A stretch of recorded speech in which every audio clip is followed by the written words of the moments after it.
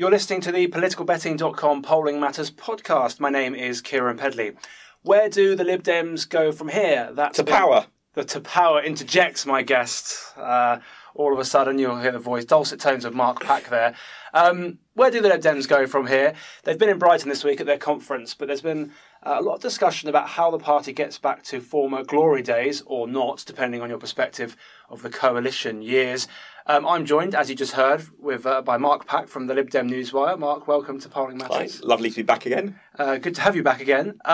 So I suppose you were there at conference in Brighton this week. I'm keen to get your impressions. There seemed to be a lot of negativity in the media, of the political media. I'll read you out some tweets just to sort of make you feel welcome. Jim Pickard has tweeted, the Liberal Democrat Party has become the kid at school who you knew was a nice, clever guy and everything, but you didn't want to be seen with him in case his unpopularity rubbed off on you. Mark Wallace, who may not be entirely neutral in this from Conservative Home, said, we're 3 days into Lib Dem conference and nobody's noticed. Henry Zefferman said on the Red Box podcast that the mood at Lib Dem conference was one of despondency. Doesn't paint a very rosy picture. How did you find it? I was not despondent, and I think generally conference wasn't despondent. I think there is, to be fair to someone like Henry Zefferman, who, does some proper serious reporting, I think there is a real challenge that a lot of political journalists have with the Lib Dems, is that for most of them, it doesn't spend much. It's not worth them spending much time learning much about the Lib Dems. It doesn't take up enough of their job, at least at the moment. But also, I suspect a lot of them are slightly stuck with having sources in the party who are very much figures from the past. And I've noticed this particularly in their coverage around the party reform debates at conference. There are loads of Lib Dems, those keen on the reforms and those not keen on the reforms, who are very happy to speak out in public about it. And yet you do see a lot of the mainstream media coverage is studded with anonymous sources, being quoted on a topic which it's really easy to get people on the record about if you actually know some of the current Lib Dems. So I suspect there is a little bit of, as in all parties, as in fact all sort of normal places of work and so on, the people from the past are often the most despondent about things aren't as good as in their day. That there's a little bit of overdosing on people who were important, say 5 years ago, as the unnamed sources that journalists talk to.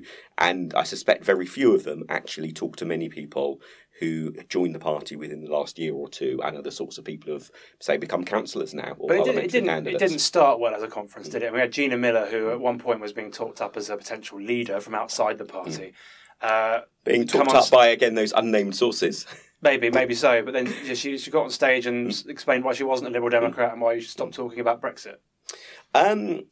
I think if you read her speech, actually, the speech was a perfectly good, decent speech. And her bit about not being a Lib Dem, it's no different than when I remember a few years back when John Monks was the leader of the TUC, and he came and spoke at a Lib Dem conference, and he simply said, made clear that he wasn't a Liberal Democrat either, but he was happy to talk to people for whom on some issues there was common ground.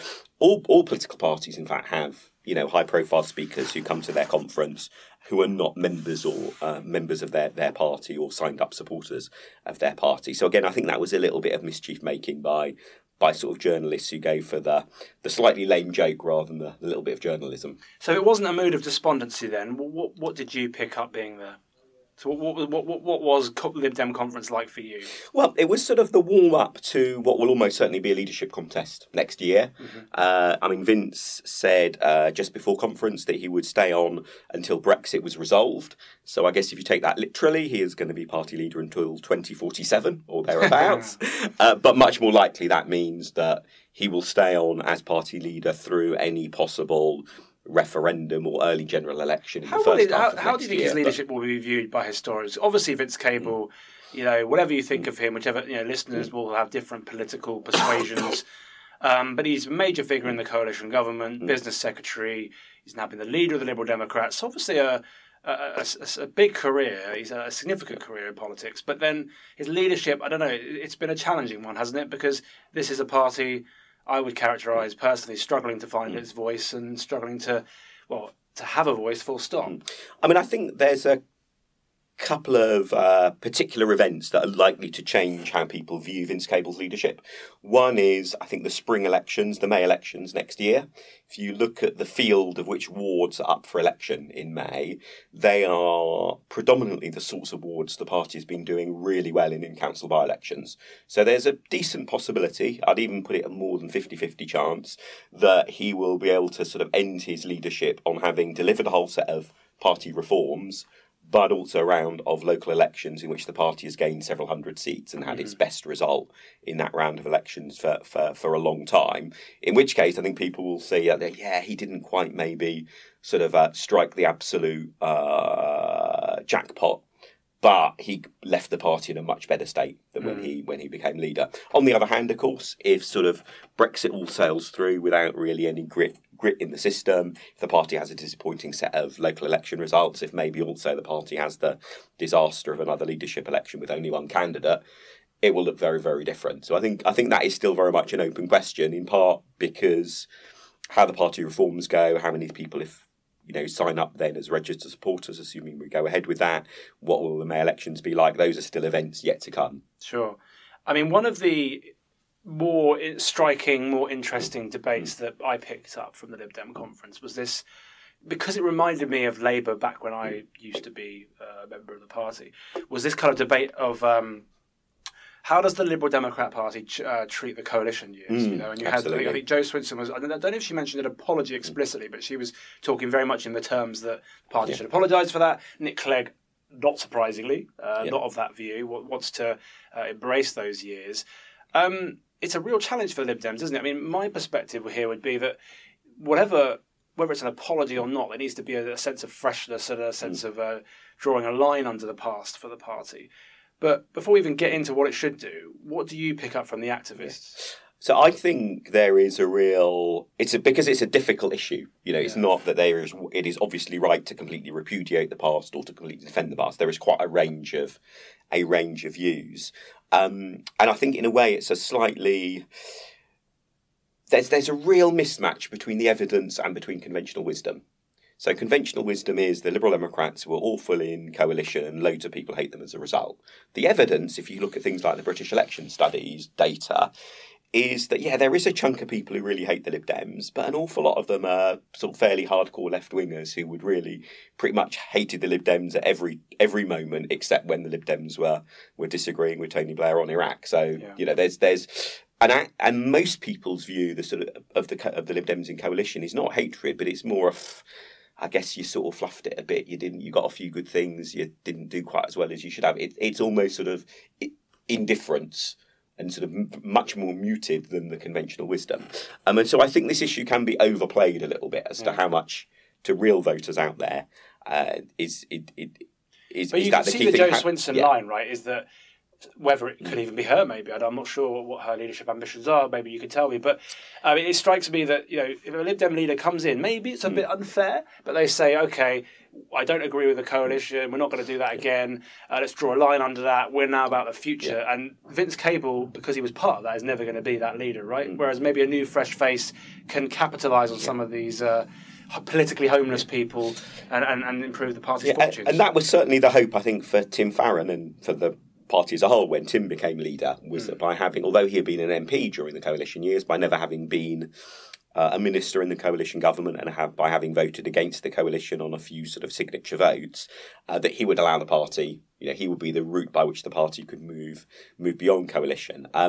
Obviously that went a little bit wrong. Now, partly obviously it went wrong for other reasons to do with sort of God. I was going to say, how much was that his fault? But I think there was also... What it demonstrates is that nonetheless he did have 2 years as leader, and sort of it was only the last, and perhaps the most important, but only the last sort of 4 weeks that were dominated by God. And in that previous period of time, having that new leader wasn't in itself enough to move the party on. So I think that's partly why I think it's another reason why I think it's really easy to sort of slightly overplay some of this. The other thing is that if you look at who might be in the running to be the next leader of the party, of the three obvious front runners, Ed Davey, Jo Swinson and Layla Moran, two of the three, Ed and Jo, were ministers in the last government.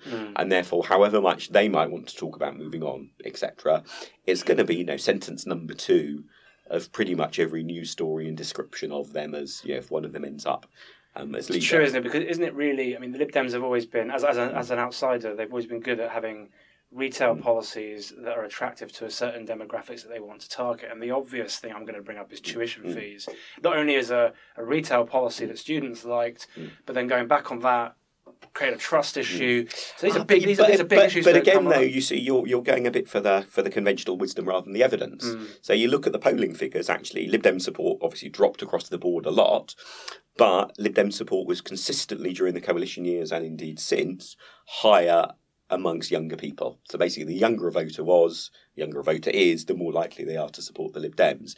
There's absolutely no sign there that the tuition fees issue disproportionately hit the party amongst younger voters. And what's more, if you look at the path of the party's support in the opinion polls, the party's support sort of fell off the edge of a cliff between sort of conclusion of the general election in May 2010 and autumn 2010, before the Brown report on what should happen on tuition fees reported. Before, in fact, a lot of the other things that people like hurling at the Lib Dems, particularly people on the left, happened either. That it was the very act. Well, I think it was the very act of going into coalition, right? And this is partly why the party has been, in the 2017 election, made a big play of ruling out going into coalition. It was sort of that sense of a mismatch between, you spent your sort of time saying how different you are from the other parties and how much you disagree with them, and now you've gone into coalition with one of them. Especially the sort of optics around. Things like that Rose Garden press conference or Nick Clegg and David Cameron sitting right next to each other on the front bench. It didn't give an impression of a party that was, look, we really disagree with these guys on a lot of stuff, as indeed the Lib Dems did. And if anyone wants to go and Google Mark Pack 21, you will almost certainly get my list of 21 extreme Tory things that the Lib Dems stopped during 2010 to 15. But the visual image was not of that. The visual image was of, you guys are now really chummy with these people. That said, had the Lib Dems done some sort of deal with Labour, exactly the same would have happened, because there'd been a whole other chunk of people who said, but hang on a minute, you were just telling us how much you dislike them and now you've got into it. So the big problem, in a way, was the party didn't have a big enough sort of core support of people who voted Lib Dem because they really wanted the Lib Dems. Yeah. And I think that, is one of the issues. So although the similarities between the Lib Dems and the DUP may be few and far between, I think it's fair to say, that's the kind of role you would see for the Lib Dems in the future in an event where there is a minority Labour or minority Conservative government. Well, actually, I think the key thing the DUP have got right, or at least circumstances mean that it works for the DUP, is they have a hard core of support, which is sufficiently dedicated to the DUP and its causes that it is happy to see the DUP do all sorts of deals in furtherance of the cause.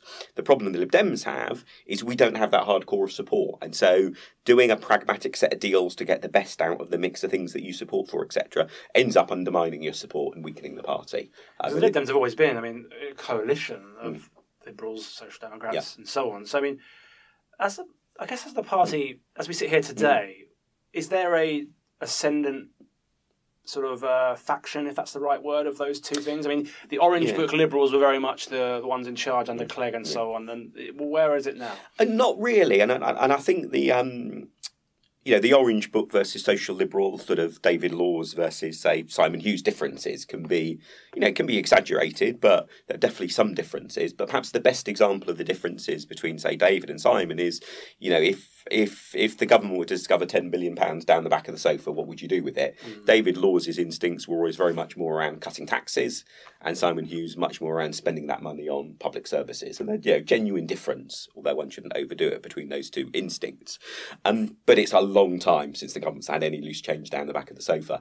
And so that difference of opinion, which sort of still exists, is not really that relevant, because that's not the broader context. I think what's also the case is that what is in many ways dominant now instead as a political issue in terms of sort of, Remain versus Leave, that again is very much a unifying force. So if you look at, there are a couple of Lib Dem MPs who are a bit less, Remainy than their colleagues. Norman Lamb, a bit less Remainy. Stephen Lloyd, not voted quite the same way as all of his Lib Dem colleagues, always in sort of deference, he says, to, the views of his constituents. So although he is a sort of pro-European, he's not quite voted the same way always as his colleagues. That's a pretty modest sort of division in the party compared to, say, the divisions on Europe between Labour and the Tories, but also, therefore, that huge unity on Europe, the lack of relevance of this sort of trade-off between tax cuts and extra public spending means it's a relatively straightforward time for the party to be united. I suppose there's an argument that says, okay, you never want to be a single issue party. You always want to, even UKIP wanted to try and branch out from that as much as it could. But being the party of Remain or even Return come next year, could keep the lights on with the Lib Dems. But then there is obviously a risk of that, isn't there, about being all about one issue? Well, I think it will work successfully if the party makes it not just about the issue, but using the issue to illuminate what we stand for more broadly. Because being, in favour of Remain is not just about a particular set of formal arrangements with the currently rest of the European Union. It's also about a general outlook on life between, for example, seeing it as when different people cooperate, you can both be better off. And that it's not, if Holland is doing well, that somehow doesn't do down Britain. And if Britain and Holland cooperating means we both end up better off, that's the sort of vision of the world that you have. That is very different from the very much sort of zero-sum game, if I'm better off, you're worse off type politics you see, especially amongst UKIP, to sort of take sort of extreme. Do you think there's demand for that at the moment? Because we keep hearing about, I want to come to this idea of a centrist party and the Lib Dems filling that void. But I mean, is there an appetite for that at the moment? Because I'm struck by this almost contradiction between people saying that, well, there's lots of people that are politically homeless at the moment. Is there going to be a new centrist party, etc.? But then the fact that Labour and the Tories got 82% of the vote at the last general election doesn't feel like people are sort of turning against the two big parties, does it? So where do the Lib Dems fit in all of that? Yeah, well, firstly, I think there is a bit of turning against the big two parties. If you look at, for example, opinion poll data over the last year, and I think, if I remember rightly, it's the election data account Ian on Warren, Twitter. Yep. Ian has also tweeted about this. I've also blogged about it. You can see a steady decline in the two-party share, and it's a steady decline that's well above the sort of statistical noise you might expect. There is a real trend there. It's not a massive trend at the moment, but if it carries on as it has over the last year, over the next year, then that will really begin to be quite noticeable. So there is a bit of sign from that. You can see it from things like local council elections, etc. But I think you also saw it at the early stages of the general election, until it all went horribly wrong for the Lib Dem election campaign.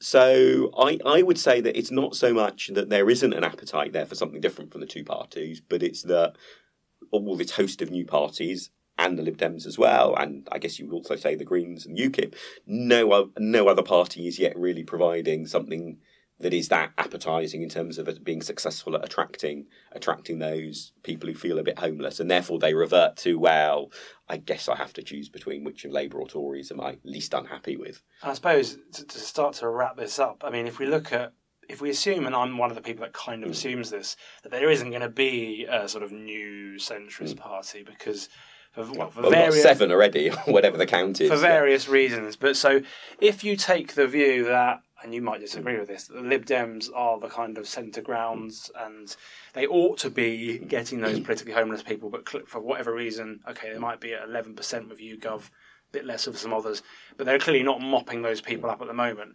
Where do they go from here? Because maybe the idea of the Lib Dems being centrist is not something that a lot of Liberal Democrats would enjoy. I don't know. But you do ask people in opinion polls where they would put them. They tend to put the Lib Dems in the middle, don't they? So they're clearly not mopping up these voters in a way that they might be able to. So how do they do it? Or should they be doing it? I guess in deference to my Lib Dem colleagues, I better add the usual objection that Lib Dems have to the left-right spectrum and centre and so on. So although I wouldn't quite use the same language to characterise it, I think definitely there is a huge group of people who sort of, I think you could probably call them small L liberal, and who don't feel that the current Labour and Tory parties really represent them. I definitely would agree with that. That, although I'd sort of describe it a little bit differently from the way you did. I think the challenge for the Lib Dems is twofold. One is to secure enough media and public attention that people actually notice them. Because bear in mind, most people pay, the analogy I often use is most people pay as much attention to politics as I pay to women's hockey. As in, once every 4 years when the Olympics comes around, particularly if the home team is doing quite well, I begin to pay a bit of attention. I can begin to remember the names of some of the players, and then roll forward another 6 months and I've forgotten almost all of it and I have no idea what's going on. So politics is like that. So the one is the need to grab attention. That may come through events. It may come through a lucky break with what parliamentary by-election happens, or through Brexit, whatever. But then the other the other element alongside the sort of grabbing attention is then the being able to show sufficient success. Because it's perfectly reasonable for someone who's, say, pro-European to look at Jeremy Corbyn's record on Europe. A number of times he's voted with the likes of, Tory right-wing Eurosceptics such as John Redwood against the creation of the EU, against Britain joining the EEC initially and so on. That he's got a very Eurosceptic voting record.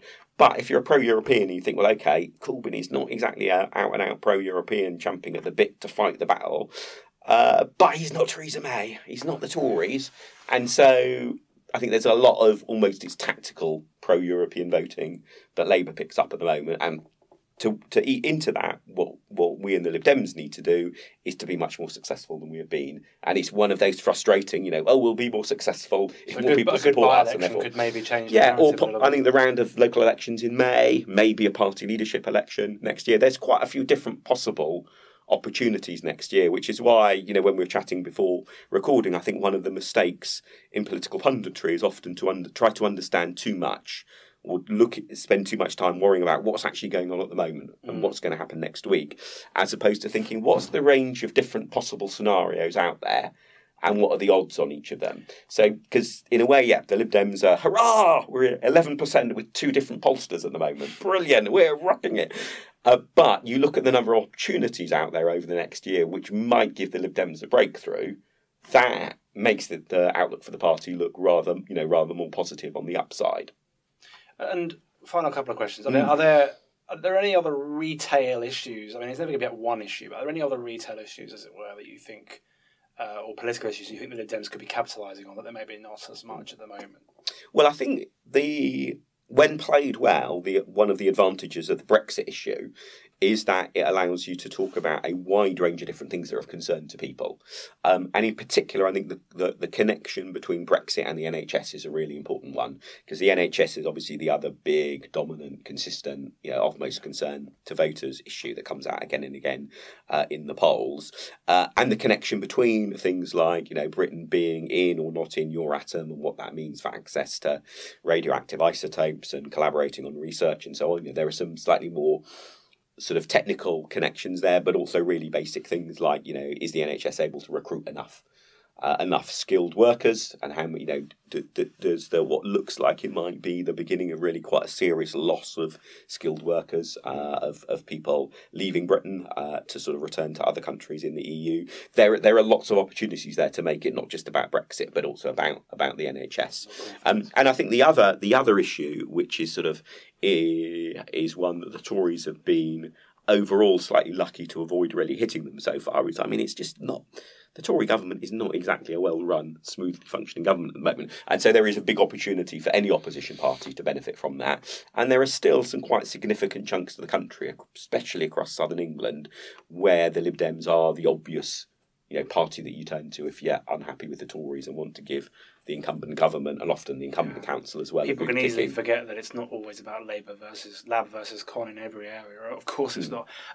Finally, I suspect you're going to fudge this one, but I'll ask you anyway. Is there a particular potential Lib Dem leader that you think is best placed to take advantage of these opportunities, as you call them? To answer a different question from the one you asked me, the person I would suggest listeners it's not you, is look it? out for I've got the right initials, so I did tweet. I think the compromise on whether the next Lib Dem leader has to be an MP or not is just you have to have the initials MP. Yeah, I'd go for that. But I think if you're looking at the betting books at any point and thinking who might be worth a flyer, Layla Moran, Jo Swinson, Ed Davey are the obvious front runners. 2 of them, however, were ministers in the last government.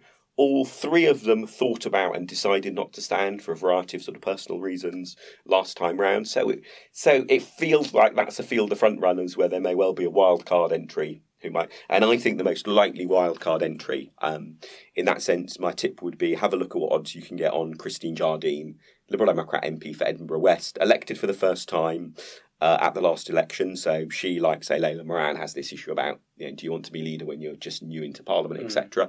But she has, an okay-sized majority. Boundary changes, don't sort of completely wipe out her sort of hopes of getting re-elected and all of that by any means. And also quite a lot of experience sort of inside and outside politics before she became an MP as well. So I think definitely it's a bit of a wild card, but, if you're looking for who's at 20-1, who's worth a little bit of a flutter, she would be my tip. There you go, listeners. Don't say we don't give you anything. Mark Pack, thanks as ever for your time.